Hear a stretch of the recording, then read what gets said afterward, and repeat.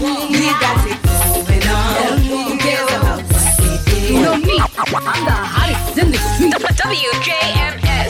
This is according to RP. Turn up the volume, kick back, and get raw with us. From the latest hip-hop beats to social issues that cripple the black community, all from the perspective of a young, strong black woman. A strong black woman. And now your host, Rita. Welcome back, everyone, for another episode of According to RP on WJMS Media, powered by Black Ivy Media. It's your girl, Rita Pierre, your host, and as always, I hope you guys are striving, thriving, and surviving in these streets.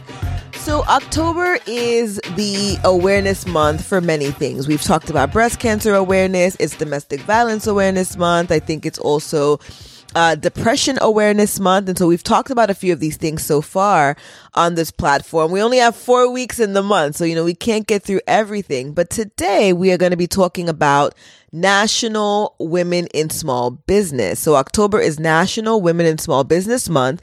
And so we are going to be talking to the amazing, fabulously, insanely talented Jamie Knox, who is our Madam CEO. She is the founder and CEO of WJMS Media. And we are going to talk about being small business owners within the media space. There's a lot of misconceptions. You guys are out here thinking that we are balling out of control, and it's not the case. There are so many challenges, especially in this industry that's overly saturated. So we're going to talk about that. And I also wanted to plug in that at Black Ivy Media, we have wrapped up our first documentary piece that focuses on Black women in small business. So in honor of this month, we decided that we wanted to create some awareness. Hopefully this piece can, inspire those of you who are out there who've been thinking about starting a business to actually go ahead and start that business. And for those of you who have been in business but are feeling, maybe I want to just throw in the towel, hopefully this will be motivation for you to stay the course. Anybody who's ever embarked on this journey of entrepreneurialism can tell you that it is not for the faint of heart. It is not for the weak. You have to stay consistent, even if you're not necessarily seeing the results that you desire. You just have to keep going. If that's something that's in your heart to do, you have to keep going. It's not easy, but there are great rewards, if you stay the course. So we're going to be talking about that today. So you definitely want to keep it locked.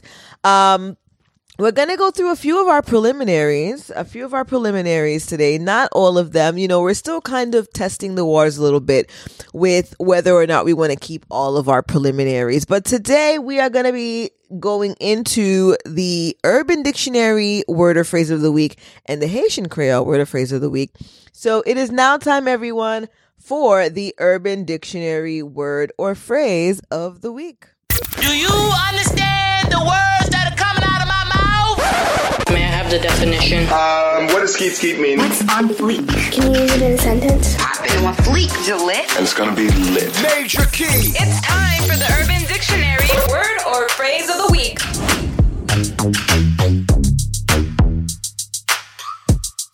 So this week's Urban Dictionary word or phrase of the week is student loan, a mystical transaction in which a student and or parent subjects themselves to financial slavery or indentured servitude for the foreseeable future. Example, Tim: "Hey, I just got approved for a student loan!" Fred: "Want to go to Taco Bell?" Tim: "Sorry, I just took out a student loan." Guys, the student loan topic is a serious topic. The struggle is real out here in these streets. And for the last several years, President Papi Biden has been dangling this carrot of student loan forgiveness in our faces. And we've been on edge, right? Most of us who have upwards of, God, I don't even want to say these numbers, but hundreds of $1,000s worth of student loans because of, higher education. We've been wondering, are we going to have our loans, forgiven? Are we not going to have our loans forgiven? It's always been this back and forth.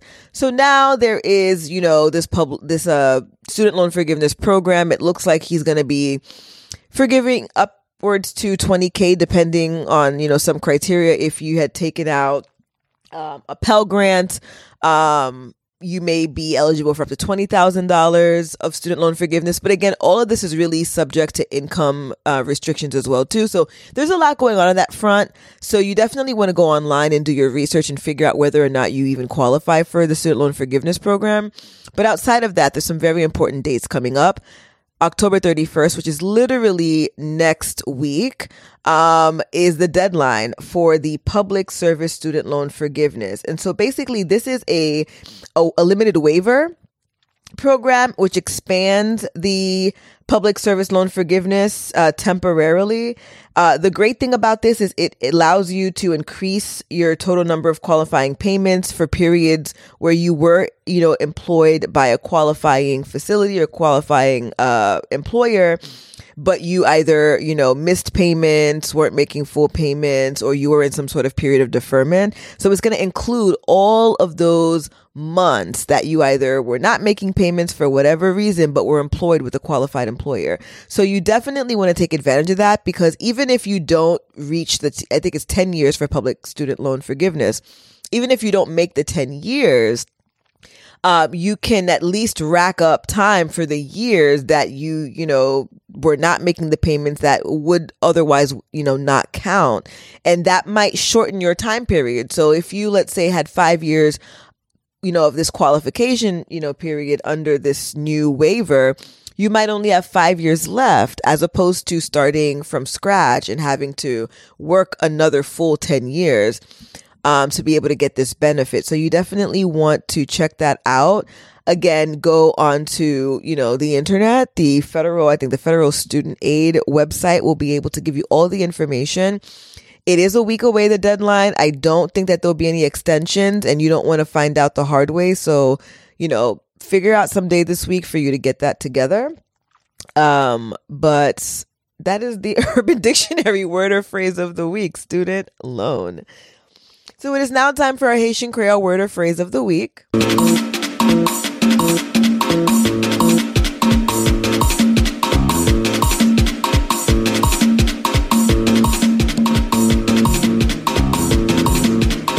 this week's Haitian Creole word or phrase of the week is Halloween. Halloween, also known as Halloween in the English language. In the Haitian Creole culture, Halloween, the H is silent, is considered fête de job. Fête de job, I think we might have talked about this maybe last year, but fête de job is basically, the celebration of the demons. That is what Halloween is considered, fête de job. And so growing up, I will say, it was very interesting growing up Haitian and, experiencing what the world calls Halloween and what Haitians for the most part call fête de job. One thing I will say, if you are among real Haitians, true Haitians, do not wish them a happy Halloween. Do not wish them a happy Halloween. You will be categorized. You will be categorized as a job. They will want nothing to do with you. Do not wish a Haitian, and I would say more so an older Haitian, an old school Haitian, happy Halloween. That is my disclaimer. But either way, like I said, I grew up in a very strict Haitian household. Those of you who follow me, know that. My mom was also very religious. When I was much younger, she wasn't as religious as she was, in my later years. So I had experienced trick-or-treating at a very, young age. And then at some point, I guess she took church more seriously, became ultra Christian, and therefore even the mention of Halloween, was a no-no in the house. One thing I will say though, my mom was extreme. So like when Halloween happened on a school day, she kept us home from school. We did not go to school. We were not partaking in any devil festivities that were happening in the public schools. But I did appreciate the fact that I guess she didn't want us to feel so left out. She would purchase candy for us. And so although we were not trick-or-treating and partaking in festivities with the world, we were eating chocolates and candies in the home. But I know we are embarking on Halloween season. It is Halloween season. I think this past weekend in New York City, we had the Halloween parade. And so Halloween is here. It's among us. But, Halloween is not a holiday for the most part for especially old school Haitians. And I keep saying old school because I know the newer school, they're down for whatever, down for everything. They're dressing up, they're doing what they need to do. But for the most part, the old school Haitians are not about Halloween. So if you have the urge or the desire to wish one of them a happy Halloween, just know that might be the last time you speak to them or engage with them. Either way, we are moving on to the meat of the show.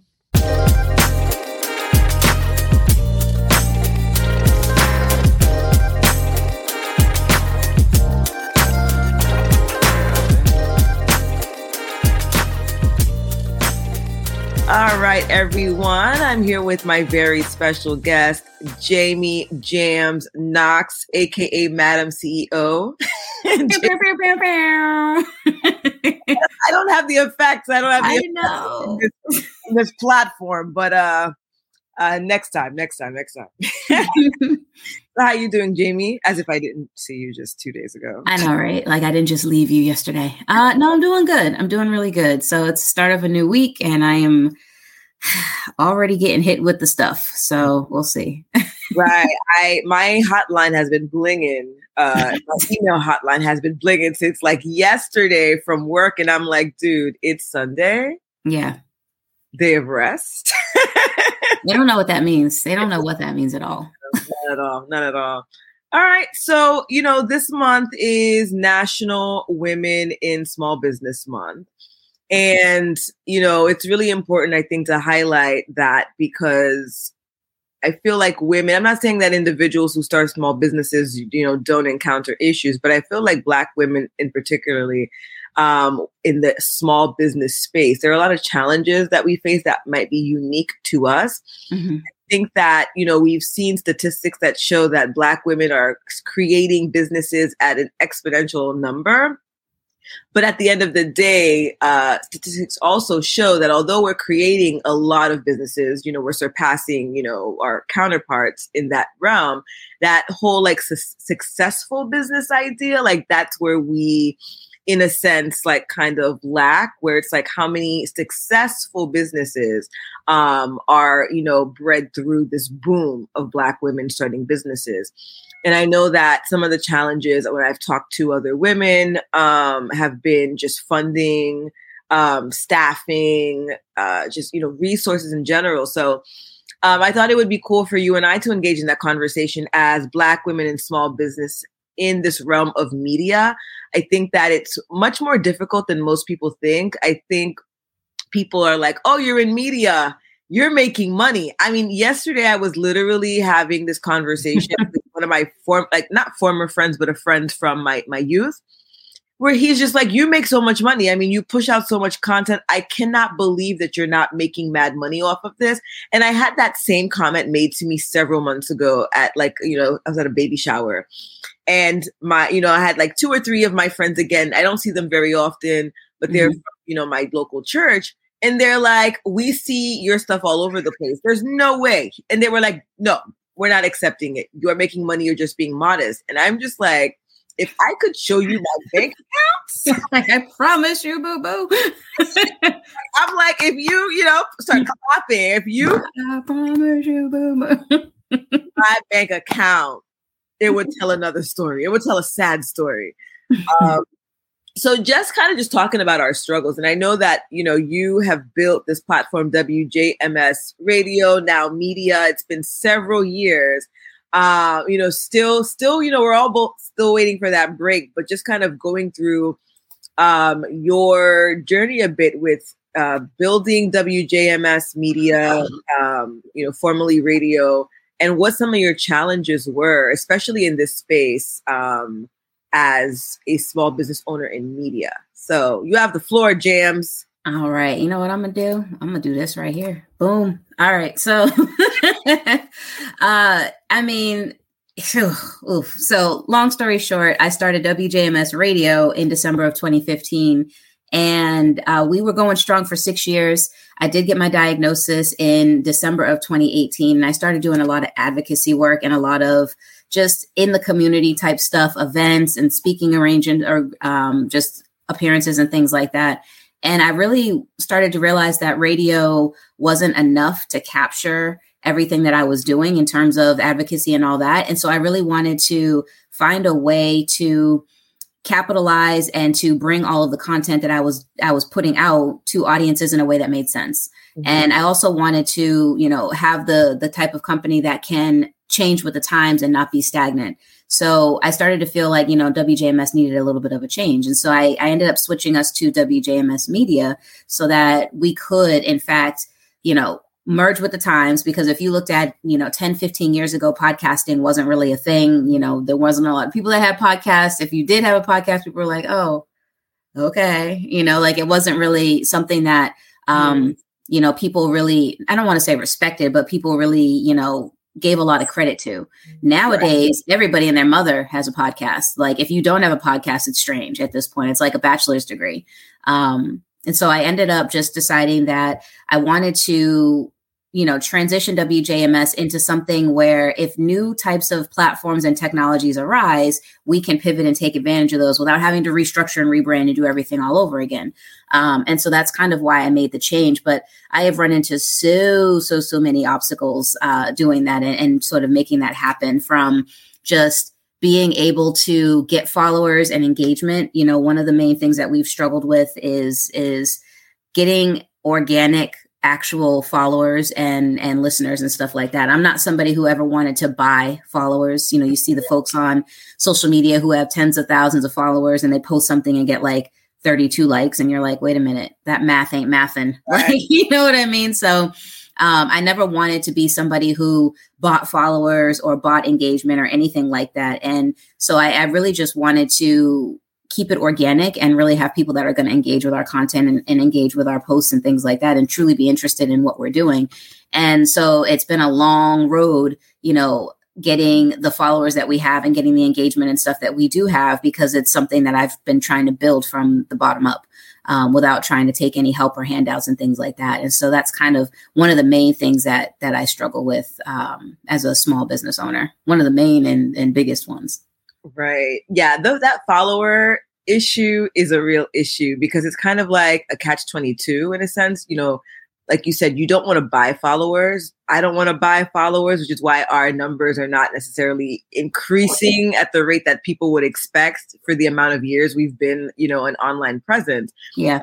But at the end of the day, the organic followers, I think that's really at some point where it's at. But it's kind of like you have to create, I guess, some sort of viral moment, right, in order for you to get those followers. I remember I was talking to one of my friends who she's a small business owner, and she has like a vegan, immunity boost shot business or whatever. I think they created a reel, because, reels apparently is what's pushing everywhere. Oh, yeah.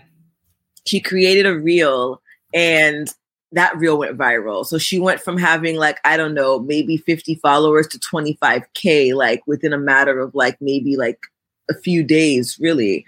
So, that's how she was able to get those followers off of that system, as opposed to, paying somebody to buy the followers. I think in our craft, that organic follower situation is a real thing, because we're wanting to engage with the people who actually like our stuff. It's one thing to show that you have 20,000 followers, but only 2 people are liking your content. It doesn't make sense. Yeah. So I think that for that piece, I think for me too, the followers in the beginning, I wasn't so, pressed about it. I was like, oh, okay, I'm going to have this Instagram. Whoever follows me, follows me. But as, we're doing more, it's like, no, followers are important in the sense that if I am wanting to, get sponsorships, things of that nature, which solves, which would solve my other biggest issue, which is funding, lack of funding, no dollars, right? So if the idea is that you need to have X amount of followers for me to even as a sponsor to take you seriously, but it's like, but I don't have those followers because I don't want to buy those followers. I want to grow those followers, but then it kind of it's catch-22. It becomes difficult, because I think in this industry, especially the the biggest way or the best way to make money is through these ads, through these sponsorships. That's really the biggest source of like the funding in a sense, unless you get a grant or somebody believes in us so much where they're like, hey, you know, we'll back you or whatever the case is. But to be sustainable, you need that constant like ads and sponsorships. And it becomes difficult to maintain, which I think is why a lot of companies like ours end up just becoming hobby companies over a while, or they just wrap it up and say, you know what, forget it. So, yeah.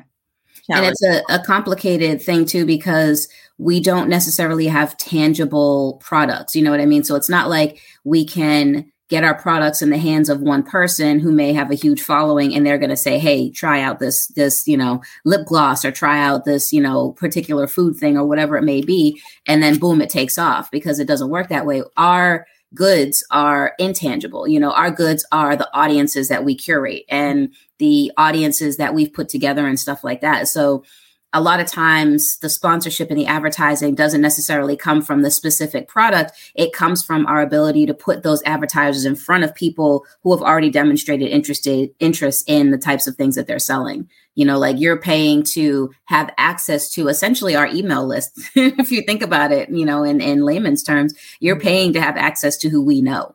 And so that's kind of why the organic followers are important, because, you know, like I don't want 20,000 bots, you know, who are not going to do anything with the product that I'm trying to sell to people. You know, I want 20,000 people who have demonstrated interest in business, finance, you know, fashion, media, stuff like that, because I know that when I put a sponsor in front of them or an advertiser in front of them, something is going to stick and they're going to get a return on their investment for advertising with us. And that's kind of what we want. And that's why we push for, you know, why it's such a big deal to have the organic followers and have real people following you and not bots. Right. Because we want that engagement. You know, we're media, we're posing questions all the time. We're raising awareness on things, and we want to see like how people are engaging with us. We want our platforms to almost be community forums in a sense, right? On the topics and on the things that we speak of. So I know, you know, when we were talking offline, we talked about some other challenges with respect to just that whole startup phase. I feel like we're always kind of maybe starting up, like even though we've been in this game for several years, it's still in that startup phase because, again, the lack of capital, the lack of resources, and also, you know, just the lack of like bodies. So I guess that might fall into resources, but staffing in a sense. You know, we're both essentially one woman shows when it comes to our platform and making sure that things are curated, you know, for our audience, making sure that the content, you know, is what it is, booking our own guests, you know, making sure being the IT person behind, you know, behind the scenes. So it makes it a little difficult sometimes for us who are the creators to continue creating and to continue building in a way when we also have to be admin. But I feel like one of my pet peeves in this industry is more so that there's so many, you know, creatives, there's so many individuals who understand marketing, who understand social media. And I am a big proponent of sweat equity. Yes, I am a big proponent of sweat equity. And when I say that, you know, sometimes in certain groups, people are always thinking, oh, is she just looking for something for free? And it's not that I'm looking for something for free, because I mentioned the word equity, which means there's going to be a stake in something. And so I've noticed, like, you know, with other groups, when we talk about, you know, whether it's the Latin community or the Hispanic, you know, or the Jewish community, like people always refer to these other communities and how, you know, they collaborate together and how sweat equity is a thing where you'll find 5 people working in this bodega to make sure that this bodega meets its markers, right? And once it meets its markers, it's like, okay, you know, number 2, you said you wanted a bodega, or you said you wanted to run this shop. Now, you know, whatever interest we got here, we're going to push it over there. Like there's this collaboration that takes place. Or if you want to be a part owner in this bodega, like now's your opportunity, because you demonstrated your worth in a sense. You provided essential, critical resources, tools for this bodega to be what it is. So now, now you get to reap some of the benefits. And I think it's the same when we're talking about these media companies where a lot of times we have so many creators in one space. Everybody needs access to a videographer. Everybody needs access to a photographer, to just a space to record even. Maybe, I am not great with marketing, which I always say that I am not.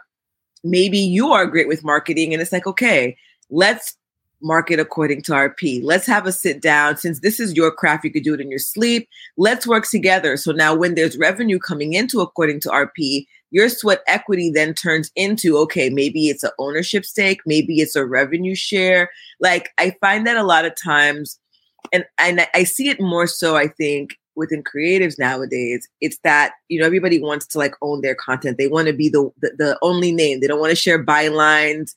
And I think that sometimes impedes this collaboration. Mm-hmm. I'm like, if we all were to just really come together and like, in a sense, barter almost our skills with each other, we would get much further, I think. And I think that a lot of times people just look at the short term. They're just like, well, right now you're not giving me any money for my craft. But it's like, dude, you're not even being fully booked either. So let's work together and see how we can both get this money.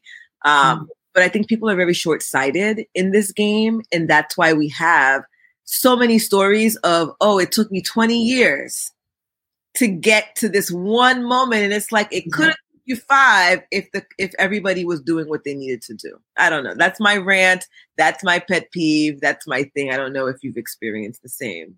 No, I mean, I absolutely have. Again, one woman show. I've been a one woman show from the beginning. I have folks that work closely with me, of course, yourself included and other folks on the team, as well as a team of interns and stuff who, in my opinion, get a whole lot of hands-on experience because they're literally getting the actual experience of doing whatever it is that they're interning for.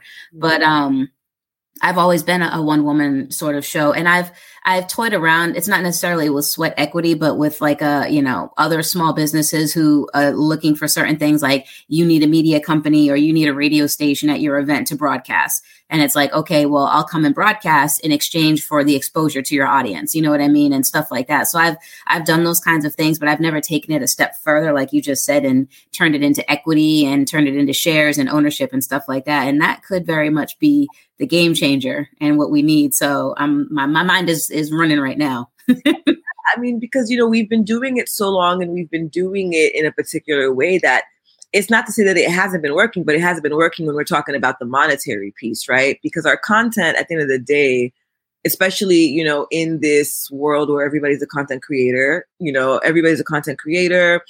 Like you said, everybody and their mother and their dog and cat have podcasts. And so it's very competitive. And so we have to be able to stand out, but it's like, how do you stand out with, no capital, right? It makes it a little difficult. And so, we've been doing these creative things to assist us in, getting in front of other audiences, expanding our brand, but it's still keeping us at a level that it's like, okay, it's time to get to that next level. It's time to be, a household name, if you want to say that, so I don't know. Those are, I find like those are the biggest challenges within our industry. And, the hope is that even though like there's so much noise out there because there's so much content, that at some point, we'll be able to get what we need to get to really, I guess, amplify the work that we're doing. Because I think we're doing amazing work. We're raising real awareness, but we're also having fun with it. We're not just, this is not CNN. We have fun. We have jokes, like our content, I think is superior content. I just think that we also are up against the ratchet community. Yes. And the ratchet community, we can post something about lung cancer awareness, health, heart disease in the Black community, things that really matter. We'll get one like, you want to talk about who's sleeping with who brings the table, who is the table. Cardi B's beefing with this person. Right. Millions of likes. And the thing with us though, like, on According to RP, we could bring up a Cardi B situation, but we still find a way to bring it home where, okay, this is what you guys are talking about. This is what's happening. But let's peel the onion back a little bit. Let's get to kind of the bottom of some of these issues that, plays out with respect to, what Cardi B and Nicki may actually be beefing about. So we still find a way to incorporate that hip hop culture and that mainstream and the gossip talk into our conversations, but yet still bringing a valid point and an important point home. But I will tell you, I'm not going to strictly talk about I'm not going to just talk about Cardi B and Nicki for likes. No, yeah, we're going to talk about why they pit the Black female artists against each other in the first place, because not every artist that comes out has to, you don't see Taylor Swift beefing with, I don't know, who's another? I'm like, with Selena Gomez? I don't know. Some random person, you know what I mean? You never see that. But in the Black hip hop rap community, it's as soon as another female rapper comes out, you gotta face the next level of Mortal Kombat. It doesn't make any sense why we have to pit each other against each other. Why can't we all just be great? You never see, I don't know if Billy Ray Cyrus is still alive anymore. That's Miley Cyrus's father, for those of you who are of later generations. I've never seen the media pit him against, I don't even know who his counterpart is, Garth Brooks. I've never heard of a Garth Brooks and Billy Ray Cyrus. Did you hear about the beef with Billy Ray Cyrus and Garth Brooks? No, because it doesn't exist. That's not a thing. And even if it did exist, there was some sort of slight, that's kept to a minimum. It's not top news. But the moment, Black. So these are the things that, we try to highlight while still raising awareness for things. And I think that it's critical information. But I think with us, it's not necessarily a viral moment. It's just being able to maybe market, figure out ways to market ourselves better. And if that means, hey, if somebody is tuning in, I'm putting it out there, and you are a marketer, you love marketing, you have experience marketing, radio, podcasts, and these types of things, definitely slip into the DMs. According to RP, WJMS Media. We're live on TikTok too, so you can message me on TikTok as well. I am still building up our TikTok, but Jamie is the TikTok princess. I'm not even gonna say princess. I'm gonna elevate you, Jamie. I'm not that popular yet. I'm TikTok. I'm manifesting, popular, but not famous or anything like that. I wouldn't even. I'm barely popular. Guys, I am talking to an individual who has 66,000 views on content. You know how many views Rita has on content? I think I had one that maybe cracked 1,000, but that was one. But that's the thing. See, that's what makes me mad, though. Not makes me mad. I'm very grateful for those views. But the thing is they're not views on lung cancer awareness content. They're not views on WJMS Media content. It's views on Key and Peele skit type stuff. Like I said, I'm glad to have the views and I'm glad that people are liking my content. But I just want people to keep that same energy when I'm talking about the advocacy and stuff that truly affects my life. Right. The stuff that is really important, those kinds of things. I would love to see 66,000 likes or views on my lung cancer awareness posts and things like that. That's what I want to see. And that's the part that is frustrating, again, being in this world, right? This media world, being a Black woman in this media space. It is difficult because, we have a certain demographic that follow us. We have certain things that we discuss that are akin to our people. Not to say that other groups don't have their own specific issues and awarenesses that they raise, but I think that when it comes to health, when it comes to almost everything, Black people are disenfranchised. And so I feel our job is even harder. And now as a Black woman wanting to be taken seriously in this field, and we're not 100K followers in, it does get frustrating being in this business where you're I'm creating some really dope stuff that can maybe save a life, not even maybe will save a life or somebody else's life that's impactful. But yet, unless I am doing a voiceover, unless I'm, dancing and pointing, my life-saving, content may never see the light of day for most. So I think for me on TikTok, what I'm doing, I'm, like I said, I'm building up followers, building up engagement and all that kind of stuff. Right now, my TikTok is great. I'm happy with it. But, I think that what I'm trying to do is, we talked about this earlier. It's like get those same listeners and followers and merge them over a little bit, like herd them, like, hey, look at this. Like, hey, you thought it was funny when I was talking about this. Now let's for a second just talk about something serious, So my hope is that I can take those same followers and listeners and engagers and stuff like that and really funnel them over to some of the videos and the content that is really important and that I really would like to see spotlighted and stuff like that and see the attention on. So like I said, I'm grateful for the followers and I'm grateful for the engagement because it just means that I'm on the journey and it's happening. You know what I mean? So, but I just, like I said, keep that same energy, folks, for my lung cancer and health awareness stuff. Cause it's, it's my life. Like literally it's my life. So. Right. Yeah, I think the balance, as we're talking, it's making a little more sense to me where I think it's really about the balance of it all. Yes. Creating, content that is important, to the things that, we find important, like health awareness, things like that.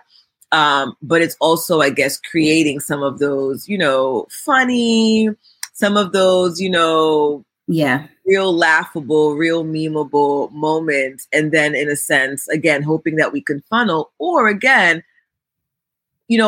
professional people, we love memes. We love these, ratchet things or whatever the case is. So it's like, even though we may be creating some of these, funny, not necessarily awareness posts, the hope there too is that, okay, there's a different demographic or there's a certain level of people that might, watch your, is it Keel? Key and Peele. So Key and Peele is going nuts on Instagram, but Derek and like some of the other stuff is going nuts on TikTok. Yeah, so the Derek and the voiceovers, but like somebody like me who may not even know that, but come across and I'm like, oh, this is so funny. I might then be the one that scrolls and says, oh, there's also something about lung cancer. That's kind of more of my speed. So what drew me in was like, everybody talking about this voiceover that you were doing. Yeah. Then, being invested. And I'm like, oh, this is more my speed, the awareness stuff. I feel like that could also be a way of capturing people who might not necessarily care too much about like the funnies and they're just into it here and there. Yeah. But they're like, this is more my lane. I see that she does serious stuff. I'm going to stick with her. So, and that's kind of like what I'm trying to do. I do a little bit of a mixture. Like the other thing is that I always say this, like, I don't want this diagnosis to take over my life and become all that I am. Like I am more than just a lung cancer diagnosis. I am a whole living, breathing person with a life before and after this diagnosis. And it's not everything that runs my entire existence. And so I try to have a balance between like, I like to have a lot of fun. I enjoy doing these videos on TikTok. I have a good time doing these voiceovers and they're quick. I do them fast. You know what I mean? So it's, so it's like, I like to have a mixture. And so I do try to mix it up and do stuff where I'm, doing serious advocacy stuff where I talk about misconceptions and lung cancer and things of that nature. Mm-hmm. And then I also will bust it out and do a Derek video real quick, so it's one of those things where I try to do a balance so that if somebody does happen to do exactly what you said, where they come across one of my videos and like, oh, she's funny, I'm going to look and see what else she's got. It's mm-hmm. like a healthy mixture of both. So they're like, oh, here's a funny, here's a serious, here's two serious, and now's a funny, so I'm trying to mix it up. And that's kind of what I mean by like funneling them from, the funny stuff over to the stuff that matters. And that really, really is important to me because you got to draw the folks in, but you also have to be genuine about what you're saying, and like, you got to be real about the content. And I think what I'm saying is real and my story is genuine because it's literally my story, but I need to get people to see it and to view it and to pay attention to it and not just the funny portion of my life, so that's the problem. Yeah. And I think that we're getting there. I think that, again, the biggest thing is really the resources, because if we have the resources, we can then bring in marketing people. We can bring in social media people. We can take some of the load off of our backs to allow us to really sit and, strategize on, what's the direction or what's the movement. But I think that, there is this perception that those of us who are in the media are literally like making it rain in these streets. We are big balling in these streets because of the amount of work we put in. Yeah.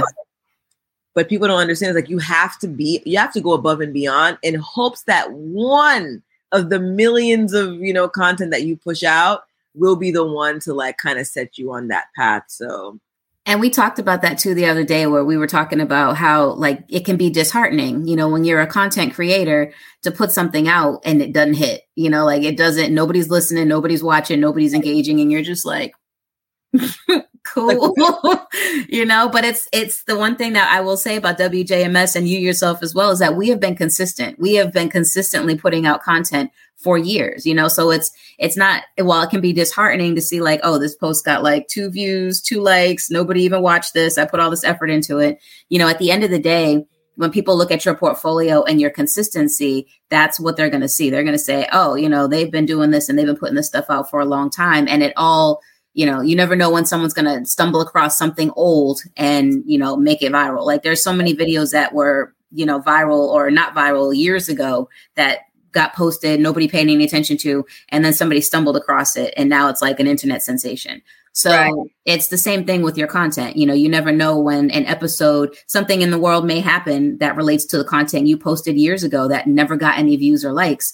Then all of a sudden something happens in the world and people are searching for that specific topic, that specific content. Boom, here comes your show. And now it's a big thing, and so while it's disheartening, you just got to know that it's all part of the process, and that, at the end of the day, yes, it can be a little bit hard to see your content get unnoticed, but you never know when what and where and when that one nugget will be that's going to send you, and send your content through the roof. And once you go viral and once you get there, people start taking in all of your content. You'll start noticing views and likes going up on everything. You're like, how did you even find this from 6 years ago? Right. So people will take in all your content once you get to that point. So it's like, keep it up, even if it's not hitting like you want it to.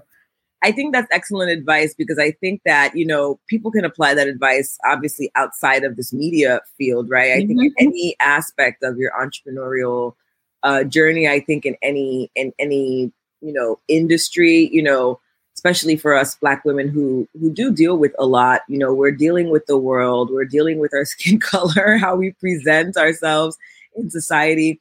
And then, we have the audacity to dream big and say, we're going to also be business owners. So I think that, a lot of it, it can weigh a lot. And I think that, when you're creating, especially when you're a creator, I think, we're sensitive people when it comes to our craft, right?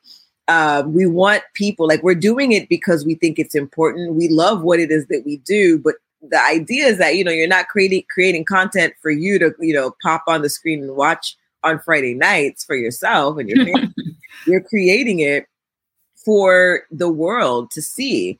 And so when you do get that one like off of a video that you have your blood, sweat, and tears, poured into, when you're thinking you're going to change the world, it can be very disheartening. It could be very like soul crushing. But I think, what our maybe foremothers, as I like to call them, have demonstrated, like the Viola Davises and yes, all of these women that came before us who, their viral moment came, at the age of 50 or 40. Although I told you I had this conversation with God, I do not want to be 50. Just enjoying the fruits of my labor. I need to do it while my knees can still bend. You know what I mean? I'll be at work with thankfulness. Hello, with gratitude, So I, it comes. It's not for the faint of heart, like entrepreneurialism, being an entrepreneur, being a small business owner in particular. It's not for the weak.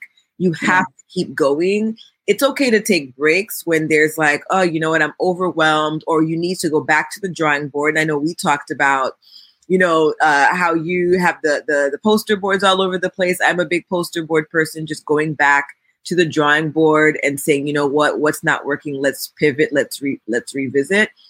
There's a lot of that happens on this journey, but the consistency, I think, is key. A lot of times people, they're like, you know what? Forget it. Let me just take 6 months off, a year off, come back to it. And maybe that could be what you need. But I think the consistency of it, continuously putting things out, even if nobody likes it, even if nobody sees it, just keep pushing it out, like you said, because there may be one day that somebody might see it. And so I think not being discouraged, is a big thing here, knowing that one day, or at least having the hope that one day something's gonna hit. Yeah. It's critical in any space. It's not just the media. It's just, we talk about the media because we're in the media.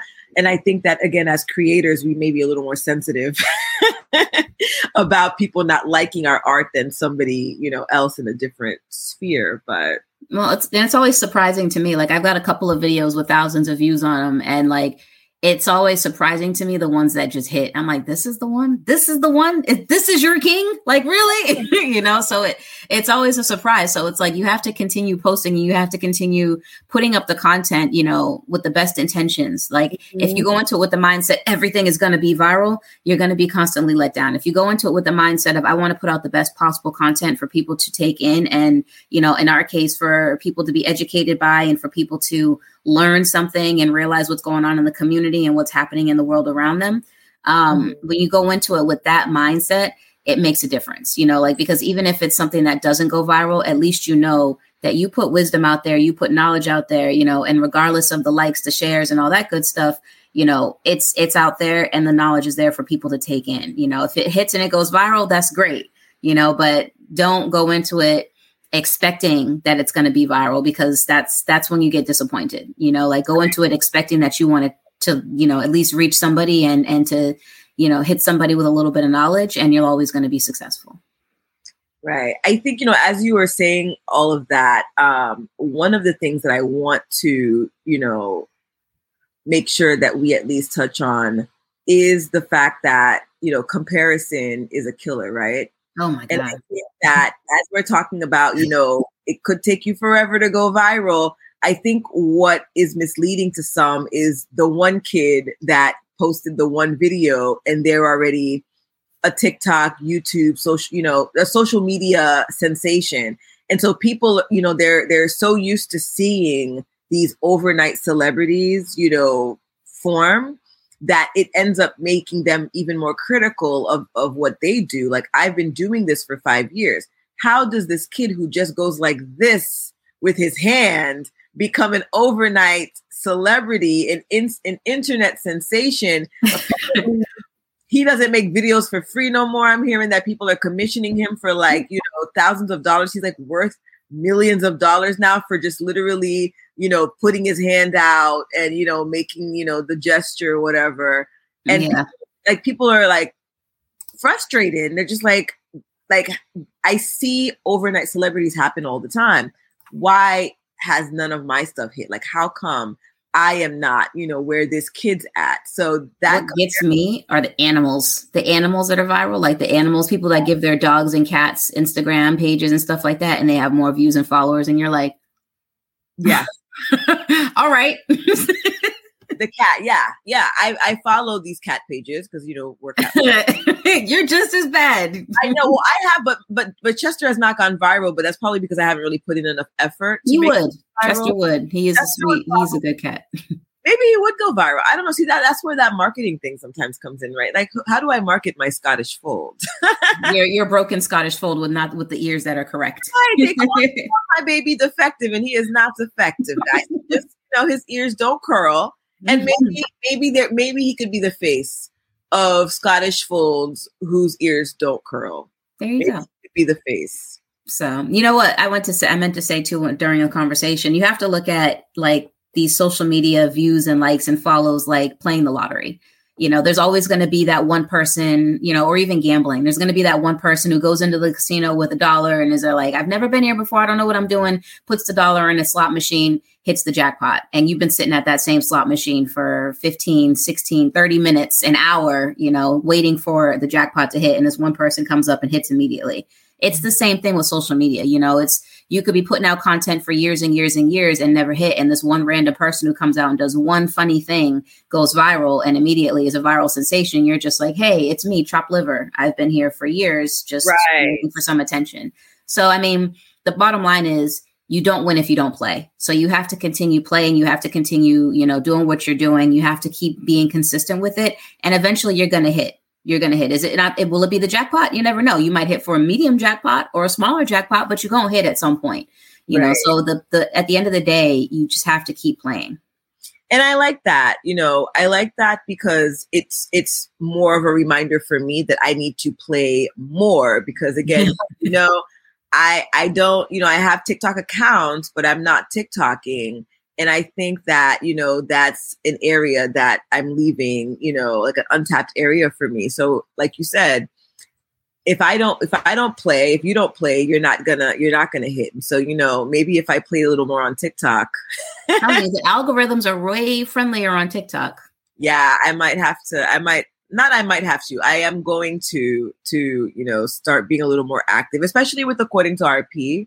We had a great brainstorming session when you were here, Jamie. And so, figuring out, the segments maybe to go on TikTok and really have that be a thing there. So for those of you who are tuning in, look out. I'm not sure if it'll be under Black Ivy Media because that's the account that I have. I don't want to have a million TikTok accounts either for every brand. Yeah. It might be under Black Ivy Media. Or it might be under I Am Rita Pierre. I'm not sure, but definitely look out for, content coming on the TikTok platform. Can't wait. I'm telling you, it's a slippery slope of destruction. Once you get in this TikTok community, it's like, oh, hey, addiction, how you doing? Yeah, right. You get in there, you're like, I got to make a TikTok today. Like, I had to get in there and make a TikTok. Yeah. I'm going to make a TikTok or two today, eventually, some point during or after, probably after work, of course. But at some point today, there's going to be something coming from me. Jamie is a TikTok queen in my book. But but either way, Jamie, I just want to thank you for just taking the time to talk to us, to engage with me on this topic, to vent, with me on this topic of, being a Black woman in small business, but particularly in this media industry. I think it's important for people to understand that there are real struggles, that just because it looks like things are going well on social media, that is not a reflection a lot of times of what's really happening behind the scenes. Yep. But I think that, as people are thinking about creating their own brands, that they go in with a sense of reality that they're not just creating a brand because they think they're going to go viral and then they're going to just be rich off of media. That's not really how it works. So I think sharing our insights, and I think even having this conversation out loud is like a brainstorming session in and of itself, because now it's like, all right, I'm going to go back and do this. We talked about this. All right. You know what, so, but thank you for just taking the time to share. Anytime you want me on the platform, my girl. Of course.